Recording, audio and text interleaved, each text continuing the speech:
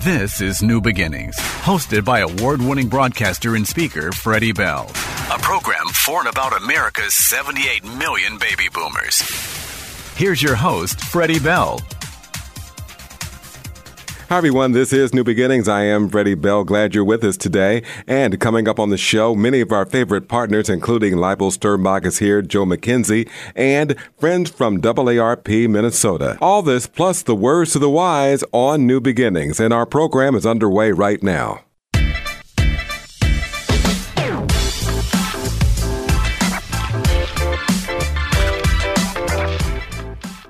Thank you for joining us on New Beginnings, and joining us right now is Dr. Michael Osterholm. He's a Regents Professor, and he's advised presidents of the United States on everything COVID.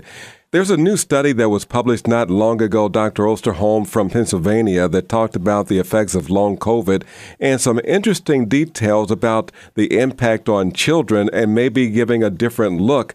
Can you shed some light on this idea and these studies from your perspective? Again, as you noted, long COVID is an important issue, and obviously it sure still leads to a very serious and significant health impact on this country. We're still at a point where we have a lot more questions about the condition than we do answers, but we're slowly uncovering the pieces of the long COVID puzzle, and we're getting closer to seeing a more full picture. I'll first address the study from the University of Pennsylvania that you mentioned. The study included 58 participants who were experiencing long COVID symptoms 3 to 22 months after their infection, 30 participants who had been infected but not experiencing any post-COVID symptoms, and 60 participants who were in the acute stages of their SARS-CoV-2 infection. Researchers analyzed blood samples from all the participants and found that those who were experiencing post-COVID symptoms had, on average, lower levels of serotonin in their blood than those not experiencing post-COVID symptoms. Though other metabolites that the researchers looked at were low in those in the acute stage of their infection, the levels of these metabolites returned to the pre-infection levels after the acute stage, even for those experiencing long COVID. This suggests that the lower levels of serotonin, in particular, could play a role in causing long COVID symptoms.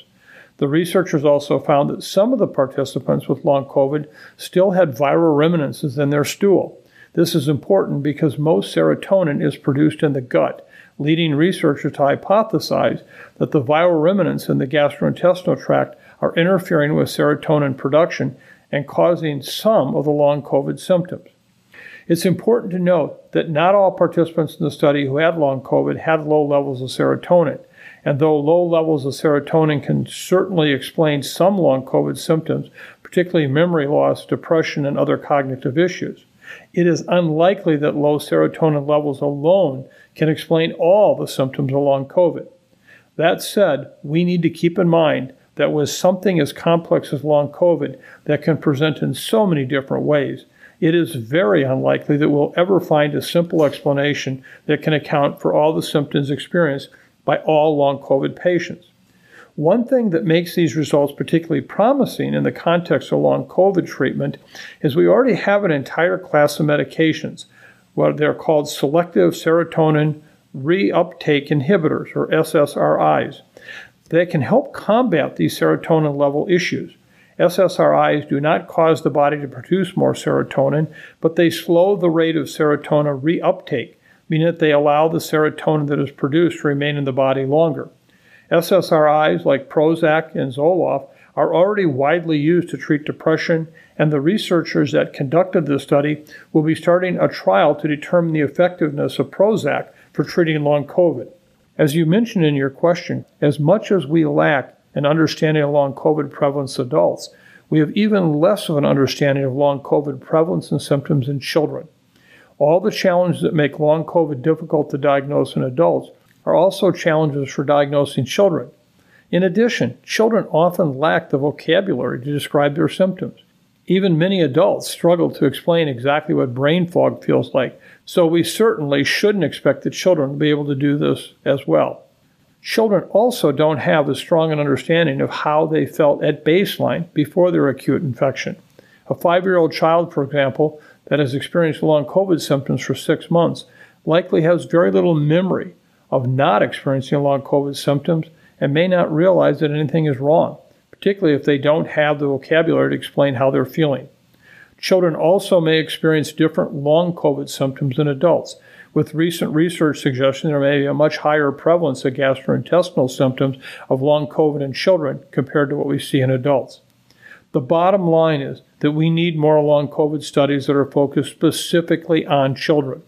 These studies can be difficult to conduct, since so many children have experienced asymptomatic infections or false negative tests due to having lower viral load, which makes it very challenging to find controls for studies. Still, it is critical that we continue to study long COVID in children in order to better understand how the condition presents in children and how often it occurs, rather than just assuming it doesn't happen in children or that it happens the same way as it does in adults. We owe it to our children to find these answers. Well said, Doctor. We got to leave it right there. That's Dr. Michael Osterholm, and you're listening to New Beginnings. Please welcome an individual who has been just wowing parents and their kids and the grandchildren for the last 3 years as Santa, and he has written a book. But first of all, I just got to say, hello, Santa Pat. Good morning. Well, hello there, Freddie, and to all of his listeners. How are you this morning? Unbelievable. Tell me about being a Santa Claus portrayal artist. What is that, Santa Pat? Well, that's particularly where I dress up as Black Santa, perhaps, and bring smiles and happiness to people during the Christmas holiday season. Now, are you coming to the Twin Cities this year? Absolutely. This is my third year appearing there with the Santa Experience Minnesota at the Mall of America, and I'll be sitting in the chair December the 12th through the 14th, and then the 16th through the 18th. All right. So you got two big shifts, and you'll be greeting students and their families for quite some time. What's the most unusual things that's happened since you've been portraying Santa Claus? Oh, well, really, Fred, I haven't had any unusual things to happen to me, but I've had some curious children to want to know, why do I change suits? Why you change suits? Yeah, I have a unique custom-made Santa wardrobe with about 5 different Santa suits, and the Santa Experience has given me an opportunity to showcase them each day that I'm seated in a chair there. Tell us about these suits, Santa. Wow. Well, the idea came about when I decided to be Santa, but I didn't want anything store-bought. So I have an aunt and a cousin who sews, and I actually commissioned a few other people to create the wardrobe that I have. And several of my suits are adorned with authentic African fabric that I've had shipped over from Ghana directly. Oh, my gosh. So are we able to see some authentic, like kente and other types of cloths as well in your suits? Absolutely. This season, I've got the African wax print, which I introduced my first season, and I have a new one that's joined the wardrobe. It's my mud cloth. Ah, okay. So where can we see this online before we get out to the mall? Absolutely. You can find this at blacksantaefx.com, which is my website. But at the same time, if you'd like to visit me there at the mall, you'll have to go to the SantaExperienceMinnesota.com and schedule your appointment today. You've written a brand new book, your first book, and tell us about this. It's about a child's first adventure in meeting Santa Claus? Well, pretty much he had an experience where he wanted to spend time with his friends, but for 3 years it didn't happen. Well, 1 year they came up with an idea where Santa made it possible. So it's the idea of friends getting together, celebrating the tradition of family and the creativity of magic.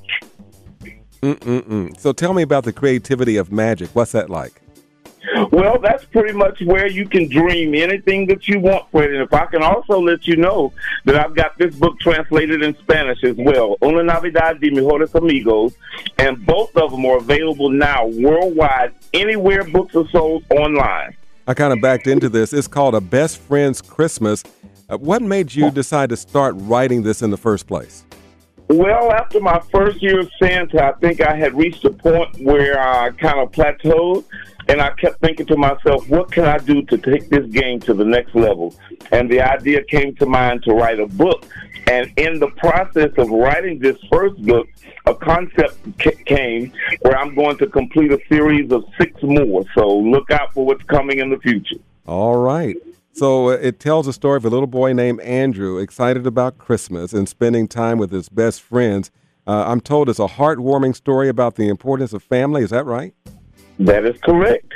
Man, we're talking with Patrick Moss, also known as Santa Pat, who will be at the Santa Experience here in Minnesota. Give us those dates one more time, Santa Pat. Certainly, that will be December the 12th through the 14th, and then December the 16th through the 18th. And I'll be at Black Garnet Books on Friday, December the 15th, for book sale and book signing. All right. Do you have a final thought for us as we go through the end of the year? Holidays are coming up, Thanksgiving this week, and 40 days or so we'll be celebrating the holidays. What would you like to leave with us as we think about coming together with family and friends this holiday season? Once families get together, just enjoy everybody's company. It's not often that we get to celebrate, and as we know, as time passed, some are with us and some are no longer with us. But let's appreciate everyone and love everyone that's here while we are together. He is Santa Patrick Moss, also known as Santa Pat. He's got a brand new book entitled A Best Friend's Christmas, and you can find him. Just go to blacksantaefx.com, and you can find everything Santa Pat right there. Thanks so much for being with us, Santa. You're very welcome. Glad to be with you. Look forward to seeing you guys during the holidays. Ho, ho, ho. I'm Freddie Bell, and we'll be right back.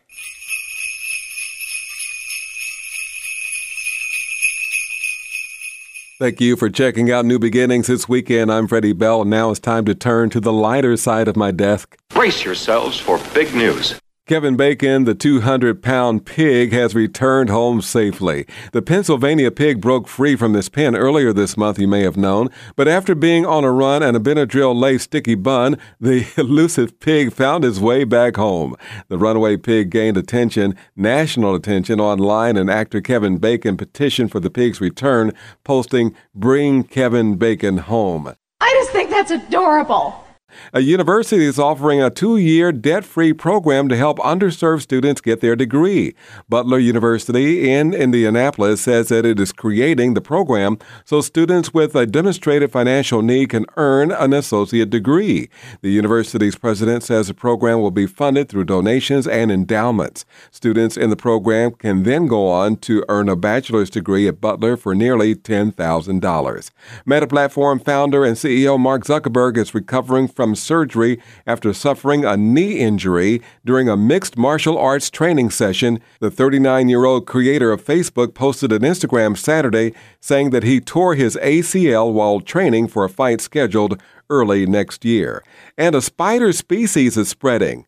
A study from Clemson University says Joro spiders are spreading beyond South Carolina and could inhabit most of the eastern United States. The spiders are large, brightly colored, and use their webs to travel in the wind. They're venomous, but researchers say they don't bite humans or pets unless they're cornered.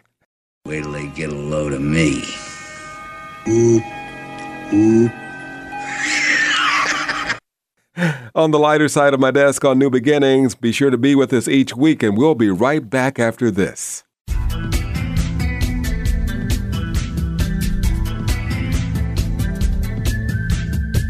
Introducing the New Beginnings podcast, featuring career, health, and financial information for people on the go.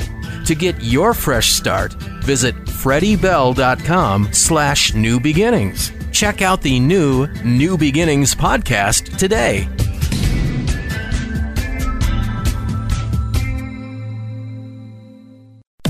If you have a positive COVID-19 test, it's important to stay home and away from others for a minimum of 5 full days from the date of the symptoms or the date you had a positive test result. When near people who live with you, wear a well-fitting mask. You can return to most activities after 5 full days of staying away from others if your symptoms are getting better. Continue to wear a mask around others indoors through day 10. A message from the Minnesota Department of Health. The holiday season is here, and what better gift to give than the gift of positivity, enlightenment, and of course, good cheer. The ultimate holiday gift this year? Words to the Wise by Freddie Bell. Available at Barnes & Noble, Amazon, and FreddieBell.com. Ensure the special people on your holiday list are greeted each day with a positive, thoughtful, yet uplifting message. So this holiday season, give the gift you know they'll love. Words to the Wise by Freddie Bell. Thank you for listening to New Beginnings. You can stay up to date with this show. All you have to do is go to Google or to Apple and download the Freddie Bell Radio Show's app. Yes, download the Freddie Bell Radio Show's app and you'll be up to date on everything concerning this show and anything related to Freddie Bell. More to come. Stay with us. This is a news-oriented broadcast, and all information is educational nature, is not intended to be legal, securities, tax, or insurance advice. Please consult with the appropriate professional before acting on information heard during the broadcast. You're listening to New Beginnings. New Beginnings with Freddie Bell. It's that time of year again. Turnkeys and pumpkins are in the air, and you know what that means. It's Roth conversion time. Join us over the next few weeks as we dive into the details of exactly how to determine if a Roth conversion is right for you. Hi, everyone. I'm Freddie Bell, and now it's time to talk finance with Label Sternbach. Label is an Amazon best-selling author of Living with Financial Anxiety and Authenticity. Okay, Label, let's skip the basics and dive right into it. What do you think? Do you think who would benefit most from Roth conversions right now? Welcome back. Hey, so, I mean, that is such a great question, right? Because I speak to so many people every week, and I mean, it really seems like everyone thinks that they are the ideal candidate for a Roth conversion. And they, the question they always pose to me is, how much should I convert? But few people ask, should I convert, right? That is really the question that needs to be asked, is should I convert? And predominantly what I find is that there are a few type of people, a few different scenarios where Roth conversions is just, it's a no-brainer. Yes, you should do it. And then there's a few, there's a few types of people where it's like, no, you should not do a Roth conversion at all because that will actually hurt you more than anything else that you'll do. And for the vast majority of people, they're somewhere in this gulf between the two.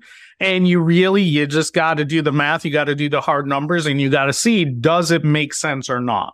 So when we talk about who is right for a Roth conversion, who is the ideal person for a Roth conversion is going to be the person who their required minimum distributions during retirement far exceed their income needs in retirement, and it will push them into a higher tax bracket in the future, right? That is the primary person. The secondary person who I see often is where you have a concern that right now you're a married couple, but that at some point in the future, you're going to be, the surviving spouse. You're really worried about the surviving spouse and them having to have, a huge tax bill, right? Because when you're married filing jointly, you've got this great tax credit, right? You got double the income bracket. And if all of a sudden that gets divided in half, all of a sudden you may find yourself in a much higher tax bracket. So if a very large portion of your retirement income is coming from traditional retirement accounts, and so you are worried about that, you're worried about what happens, or it's a very real possibility, then those two scenarios are the ones who I find really, Roth conversions are very beneficial for. There's other people, a whole lot of people where you're in this gray area where a Roth conversion may be helpful and may not be helpful, but the only way to tell is to, really map it out and see what happens. Interesting. Everybody, we're talking with Label Sternbach. He is everything Roth conversion this week as we talk with him. It's really interesting on the definition that you've given. I'm just wondering if you can expand on that by sharing your thoughts with us on the survivor tax bomb, the so-called double whammy of losing both the married filing jointly tax brackets and the loss of SS benefits. What would be the reason to do a Roth conversion in that scenario, sir? Yeah, so when we look at the surviving spouse, right? So you're going your whole life, right? You're married to the love of your life, things are great. And then one person passes, right? I mean, that's usually the way it goes. And at that point, you all of a sudden, right, that surviving spouse, they get hit by what I call this double whammy, where you have number one, Social Security. They all of a sudden lose the smaller check, right? So they went from having this, household income, and oftentimes it can be as much as, half of their retirement income that they're getting from Social Security just disappears overnight, right? So you lose that check, the smaller check. The other thing that happens is that you then get bumped up into a higher tax bracket, more than likely, because you lose the married filing jointly, right? So when you have, and that affects a number of areas. You have the standard deduction. So right now, the Tax Cuts and Jobs Act, which I know is set to expire in 2026, but it did create this standard deduction where instead of having a 0% tax bracket, we have a standard deduction that you can just take that right off of your tax return, that amount. And for a married couple, that's almost $30,000. A married couple, who's over 65, it's almost $30,000. That's a lot of money when you then consider the fact that, only 50 to 85% of their Social Security then has to be added back into their taxable income. So for many people in retirement, it is very possible that they won't be paying much in terms of income tax. When you suddenly take away, you have that standard deduction, and then you have the bracket. So even if you were, because of RMDs or because of, the amount of money that you need to live off of that you're taking out of your traditional retirement accounts that pushed you up into, let's say the 12% tax bracket as a married couple, but now as a single person, you're all of a sudden in, the 22% tax bracket. Mm-hmm. And your lifestyle hasn't changed, right? The only thing that's changed is that you're no longer married and you're no longer getting, a third or half of your Social Security, which is, significant. So what do you do in that scenario? How would you advise? So that's where you start to decide now, while you're both healthy and young, right? Is Roth conversions a good idea, right? To kind of diffuse this potential estate planning bomb, right? That's going to go off. This potential tax bomb. So you really got to think about that. You got to think about it from the context of, well, maybe my required minimum distributions that the IRS is going to require me to take out of my retirement accounts, maybe they're going to be enough to cover my income, right? But they're going to push me up into a higher tax bracket. And if I have to now be paying that higher taxes as a single person, that may make me run out of money quicker, right? So you may want to do a small amount of conversions to bring that down. Or you may say, listen, the likelihood is that, my wife is going to survive me by a wide margin. And, if that's the case that happens, I don't want her to be left with a huge tax liability. I don't want all this money to go to the IRS. I'd rather that, her or my kids can benefit from it. And you go ahead and you do Roth conversions strategically so that you're saving money on taxes, mm-hmm. Or you're not upsetting your financial security. Because what if you live a long time, right? So you don't want to sacrifice, your financial security in 20 years from now just to save some money, right, up front. But that is definitely, when you think about doing Roth conversions, that is something that you need to keep in mind. It's not just about you. It's also about your surviving spouse and your loved ones. So it's about the surviving spouse and your loved ones. So what about everybody else? How do we capitalize on the lower tax rates? So for the vast majority of people who are in between those two extremes, right? The extremes of, well, my RMDs are going to be really small, so I don't have to worry about it, and I'm going to be in a lower tax bracket in retirement, versus the people who they know for certain, right, that they're going to be paying more in taxes because they don't need those RMDs. For the people who are in between, the only way you're going to know if you should do Roth conversions and how much you should do is really by mapping it out, right? You need to say, you need to have an income plan that says, this is how much I'm going to be taking from Social Security. This is how I'm going to spend down my retirement accounts. This is the anticipated return I'm going to get on those retirement accounts. And then you say, okay, this is where I'm spending it. And this is what the balance is going to be. And, sometimes just spending down your retirement accounts first is all you need to do to bring those RMDs down. Or you may say, look at it and be like, wait, hey, look, in my 80s, when RMDs start to go crazy, my RMDs are really going to be enormous. And I think taxes are going to go up by, 10, 20%, in which case it makes sense that now I'm going to be in a lower tax bracket to convert. And that will also answer the question of how much to convert. But you got to do those numbers. You got to really map it out. And I'd love to say, I'd love to say, well, if you've got, over $1 million in your retirement accounts, then you should for sure do Roth conversions, right? It is very tempting to say numbers like that.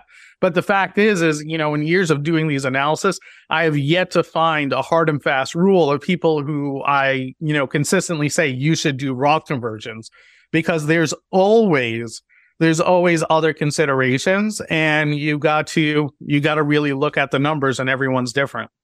It's interesting. You just took away my next question, because I was going to ask you, okay, label what's A, what's B, what's C when you're considering whether or not a Roth conversion is right for you. So is there a global look at this to help to steer a family in the right direction or an individual in the right direction? Yeah, so they kind of the holistic view that you need to take a holistic view. That's the view number one, right? Is you need to take that holistic view. You need to say, just like any business, right? Just like any, good accountant, you got to say, these are my incomes in retirement, right? And you do it year by year. This is where I'm, receiving my income from. This is how much my account balances are going to grow. This is what my anticipated taxes are going to be. Right. And then you map that out, and then you say, as part of that, you'll do what are my required minimum distributions based on that anticipated balance. And in looking at that, you'll say, okay, well, listen, right now this year, I'm going to be in the 12% tax bracket. I'm anticipating in 10 years from now, I'm going to be in the 22% tax bracket if nothing changes. Right. Or I think that taxes are going to go up 10%, so therefore I'm going to be in the 22% tax bracket. And if that's the case, then I would save money by, paying taxes now up front. But even if you think that that's the case, right, you want to then simulate that, because remember, if you're paying taxes up front, let's say you're paying, most people considering conversions are not in the 12%, but they're usually higher. But let's say you're in the 12% tax bracket and you're like, okay, I'm going to max this out. Maybe I'll even go to the 22 or 24% tax bracket. That's a hit that you then need to recover, right? You need to know how much do I need to save in taxes down the road in order for it to have been worthwhile for me to pay that taxes up front. Because remember, if you pay, let's say you pay $20,000 in taxes to do that Roth conversion, you need to figure out that you're going to be losing out on the use of that $20,000, the compounding growth of that $20,000 over the next 20, 30, 40 years of your retirement. And that's a lot of money, right? And generally speaking, we're not talking about, just a one-time thing, right? Because usually you can't convert enough in just 1 year. You're going to do, $20,000, $30,000 in taxes this year, and then next year, and then the year after that. And before you know it, right, you're now at $100,000, $150,000 in extra taxes that you're paying that you could have had compounding for you over time, and may have made a lot more money for you than the amount of taxes that you would pay eventually, right? So you really need to do that math. And ultimately, I think, right, the real question you need to ask yourself is, what is going to position yourself for better financial security, right? Paying for the taxes up front now or paying it over time, right? And obviously, that means you got to keep your ear to the ground and they hear the rumblings in Congress. And if they talk about jacking up the tax rates, right, be ready to do those conversions. But it also means knowing that, these are the things that are important to me. These are the things that will hurt my financial future. These are the things that will strengthen my financial future, my financial security, so that you can act on them as life changes. Wow, we're just about out of time. Tell me what we can find if we go to yields4u.com right now. So if you go to yields4u.com, we've got a whole bunch of resources for you on this, including I teach a class regularly on how to minimize your taxes. We've got a in-depth Roth conversion class. I'm actually working on a piece of software that you can sign up for the beta for it. It's not ready for release yet, but it'll help you walk through all of those scenarios. And right now, if you want to reach out and, we can walk through those different scenarios for you, talk through, should you do a conversion? How much should you do? What are the impacts of Social Security and estate planning. What happens if taxes go up? What happens if the Tax Cut and Jobs Act goes away? How does that actually impact your financial security? We can show you what all that looks like so that you can make an informed decision of how much should you convert and, over what time period you should convert. Makes a lot of sense. And we got to leave it right there. If you like more information, go to the website yields4u.com. That's yields, the number 4, the letter U.com. Join us next week as we discuss specifically how to determine how much you should convert to Roth this year, should you max out your current tax bracket, or the next, or go all out and cover it all. And what about IRMA? And this is New Beginnings. It's World Kindness Day, and we're encouraged to spread kindness like an infectious cold. We wanted to share it more than usual because studies show that when others observe kindness in action, they're more likely to carry out an act of kindness too. So imagine if you head out for the day and you notice your neighbor's garbage can is tipped over. Instead of ignoring it and letting the wind make a mess, you pick it up and return it to the corner. 3 other neighbors notice and give you a smile and a nod on their way to work, and kindness spreads. Today is World Kindness Day. I'm Freddie Bell, and we've got more on the way. 1 out of every 100 people over the age of 65 will become a victim of financial fraud. Never saw it coming. He wiped us out. This must be stopped. They told us we had no choice. The Center for Combating Elder Financial Abuse conducts extensive research and provides comprehensive training to individuals and organizations to help prevent elder financial abuse. He wiped us out. How could this happen? Join the fight at endefa.org.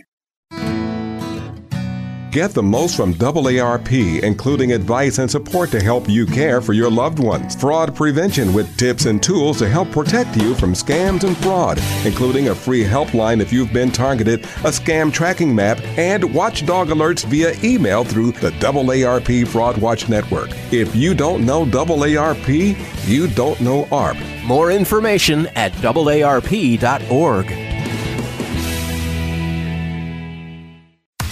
And now, our supporting partner, AARP in the Twin Cities.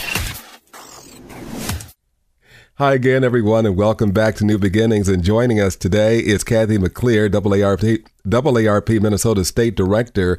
And Kathy, it's so good to talk with you. And we want to talk today about staying safe from holiday scams. And I have to give a shout out to Jay Hapola, an Associate State Director. He is all things scams. We don't call him Mr. Scam, but he certainly knows a lot about them. Yes, in fact, Jay is our resident expert on all things frauds and scams, and glad he does a great job for your listeners to keep them informed and up to date on how to avoid those. This is that time of year, Kathy, when it seems that every predator is out there online trying to separate us from our hard-earned money. What would you suggest as we go into the holidays to stay safe? Yeah, this time of year is ripe for scams and frauds, unfortunately. But the reality is we're doing more and more of our shopping online, and it poses some really unique risks. One of our surveys recently found that more than 75% of U.S. consumers reported that they had experienced some kind of a fraud, and similarly, the same share of consumers also failed a 9-question safe shopping quiz. And so that's really frightening to think that, we all like to think, especially in Minnesota, that we're very trusting, but we have to really approach that online shopping in a very skeptical way. Interesting. So how can we protect ourselves when we're shopping online when these scammers seem to be more and more savvy each and every day? Yeah, so there are 3 really specific areas. So online shopping scams, gift cards with zero balances, and stolen packages. So we just have a few tips to help avoid those. So first of all, when you're shopping online, make sure that you're visiting sites that you know and that you trust. And avoid clicking on offers that have that deep discount on really hot items. I think the old adage of if it seems too good to be true, it probably is. And so you have to be very cautious about that. Mm. So how else can we be safe with, especially with gift cards? That seems to be the rage, and it has been for a few years now. Yeah, so the safest way to give a gift card is by purchasing it through that known retailer's website. Make sure that you're, because sometimes those scammers, they'll scratch off the code from those gift cards that you might want to pick up at your local grocery store or your local big box store. So make sure you're purchasing the gift card through your retailer directly. And I recall talking with you, and you mentioned the idea of having a camera near or on our front door to beware of those porch pirates. Yeah, porch pirates this time of year, so important. So make sure that you have, that you're either home when those deliveries come, if you're expecting one, have a camera on your doorbell, or have a special place that's a secure place on your property, or ask them to, place it behind a planter, or ask a neighbor to grab that package for you if you can't be there when it shows up. 3 great tips. And before we step away, you're inviting all of our listeners to join you for coffee and conversations. Can you mention that? Talk about that a little bit. Yeah, we have a great session coming up at the Mall of America at our Information Center, and that is December 13th from 10 to 11 a.m. Just join us for some coffee and a conversation on how to stay safe from holiday scams. We'll have some holiday treats. We'll have practical tips to stay safe from frauds and scams. And of course, folks can register and get more information at aarp.org/MN events. Is there a number still out there, Kathy, for someone who's looking just to speak to someone about frauds or any issue that they're facing around this topic? Absolutely. It's the AARP Fraud Watch Network, and you can visit us online at aarp.org/Fraud Watch Network, or you can give a fraud specialist a call at 1-877-908-3360. All right. I know it's that time of the year. I want to, on behalf of our team, to say happy Thanksgiving and happy holidays to you and all the fine folks at AARP, Kathy. And happy holidays to you, Freddie. And we'll talk soon, because this is New Beginnings.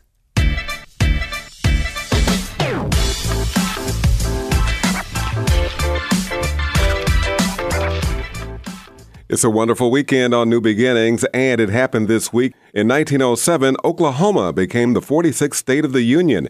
In 1959, the Rodgers and Hammerstein musical The Sound of Music opened on Broadway. In 1960, actor Clark Gable died at the age of 59. In 1966, Dr. Sam Shepard was acquitted in his second trial of charges that he murdered his pregnant wife.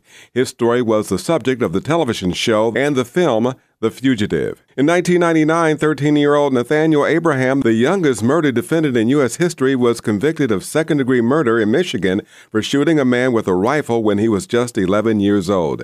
In the year 2000, civil rights leader Hosea Williams died at the age of 74. Williams worked closely with Dr. Martin Luther King Jr. during the civil rights movement, helping support striking sanitation workers on the night that King was assassinated. And in 2020, Moderna releases its early data on its COVID-19 vaccine, saying the shot is nearly 95% effective. It happened this week, and I'm Freddie Bell. Vaccines.gov is your trusted source for vital vaccine information, offering a user-friendly platform to access up-to-date details on vaccines, including COVID-19. Discover nearby vaccination locations, understand vaccine safety, and access resources for healthcare providers. With multilingual support and comprehensive educational materials, Vaccine.gov empowers individuals and communities to make informed decisions, promoting public health through vaccination. Stay informed, stay protected is all at your fingertips on Vaccines.gov. A message from the Minnesota Department of Health.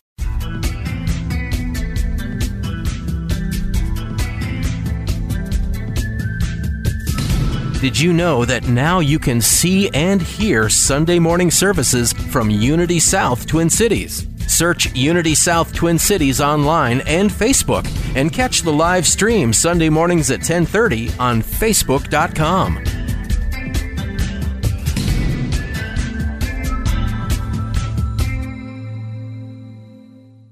Thank you for listening to New Beginnings. You can stay up to date with this show. All you have to do is go to Google or to Apple and download the Freddie Bell Radio Show's app. Yes, download the Freddie Bell Radio Show's app, and you'll be up to date on everything concerning this show and anything related to Freddie Bell. More to come. Stay with us.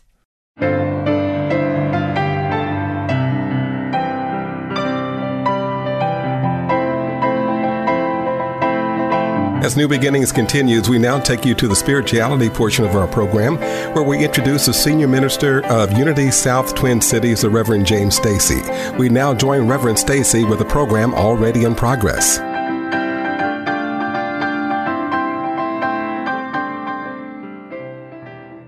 The popular author Marianne Williamson said in her first and most famous book, A Return to Love, that God, the divine, speaks to us in a way we can hear. That's comforting. God gets our attention uniquely. For some of us, it's on Sunday morning in a beautiful worship service with wonderful music and focused prayer that some of us grasp that idea of the Christ incarnation, Christ within. Others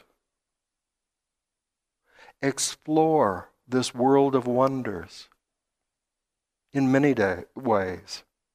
The arts, exploring nature, and there, they really get it.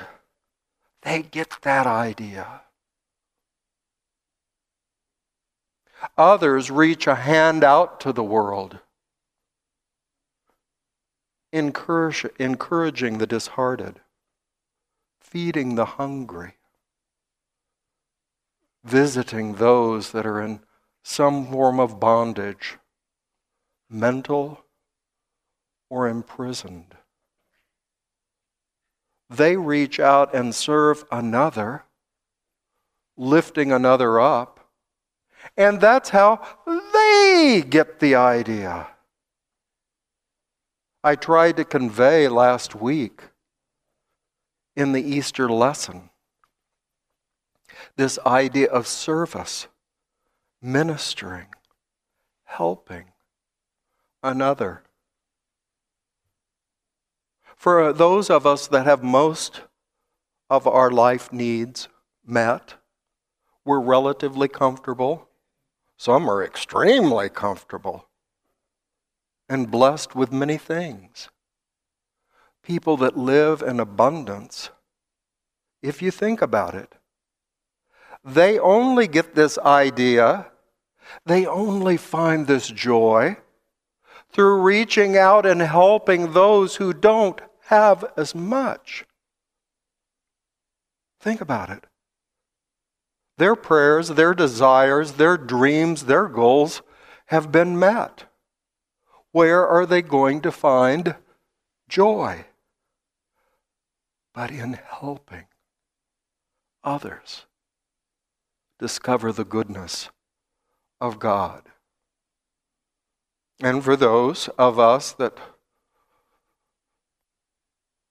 have limitations or lack in our life, our joy comes when someone comes to help us, to lift us up, to encourage us, a teacher, an aide, someone that helps you, and then you get it. This grand idea, I must be worth something. Carol came to my aid. Gerald thought I was worthy of help, of a little boost. As Marianne Williamson said, God speaks to us in a way that we can hear uniquely, our way. Rohr goes on to describe this incarnational world view. The divine, the Christ, is permeating all.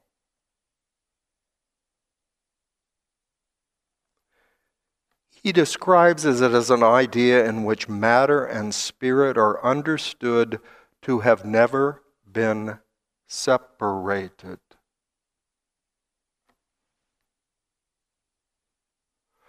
Rudolf Steiner said it very simply and briefly, which is kind of unusual for Rudolf Steiner. And he said, there is never matter, this material stuff, there is never matter that is not filled with spirit. And there is never spirit in isolation that is not expressing somehow in matter.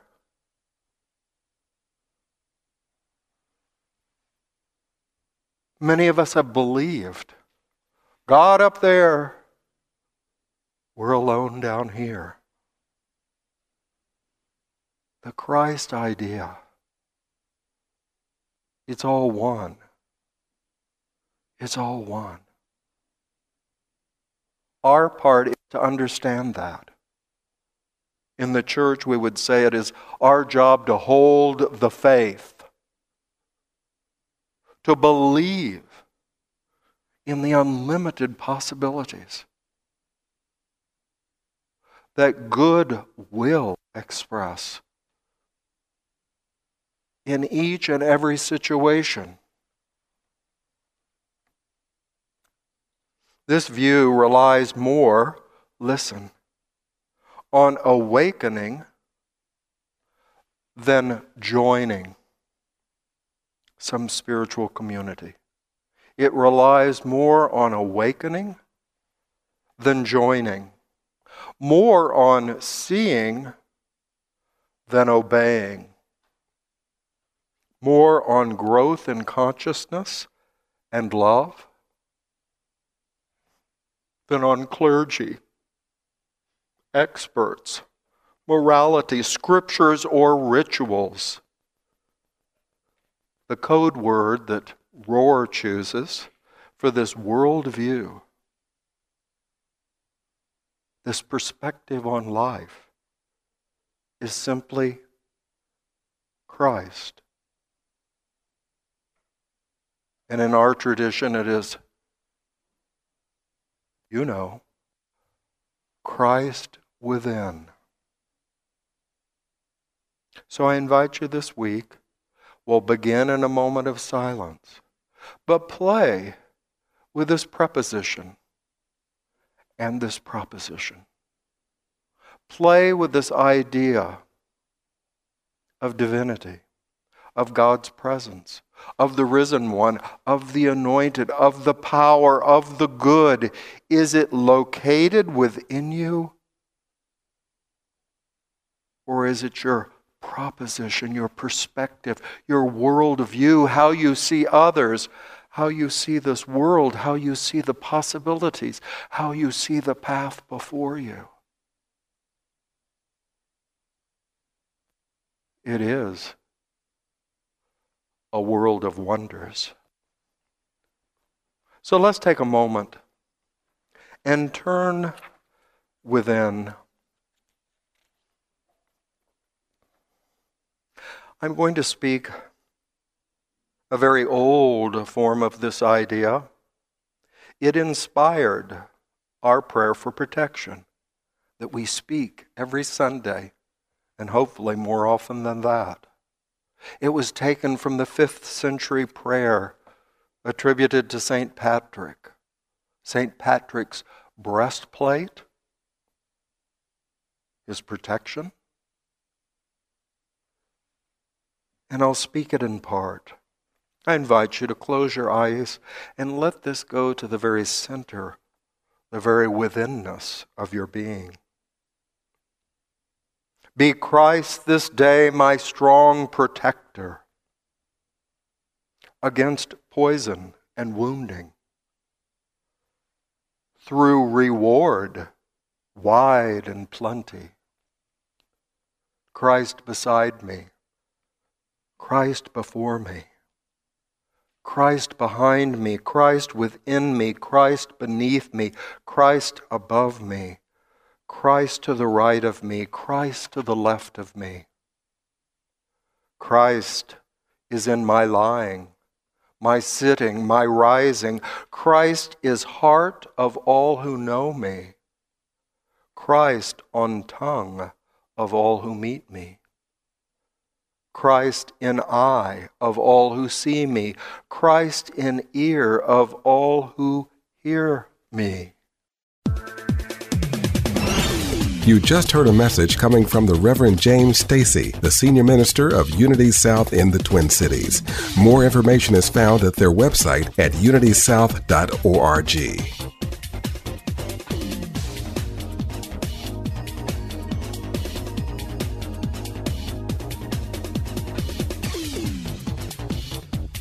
And here are today's words to the wise. Every end is a beginning. Life is a continuous cycle of transitions where the conclusion of one chapter marks the start of another one. When something in your life comes to an end, whether it's a job, a relationship, or a phase, it can be a time of uncertainty and even sadness. However, it's essential to remember that within every ending lies the potential for fresh opportunities, personal growth, and a chance to rewrite your story. Embrace change, and with each ending, find the strength to see it as a new beginning. With this perspective, you can navigate life's ever-evolving journey with resilience and hope. Today's words of the wise: every end is a beginning.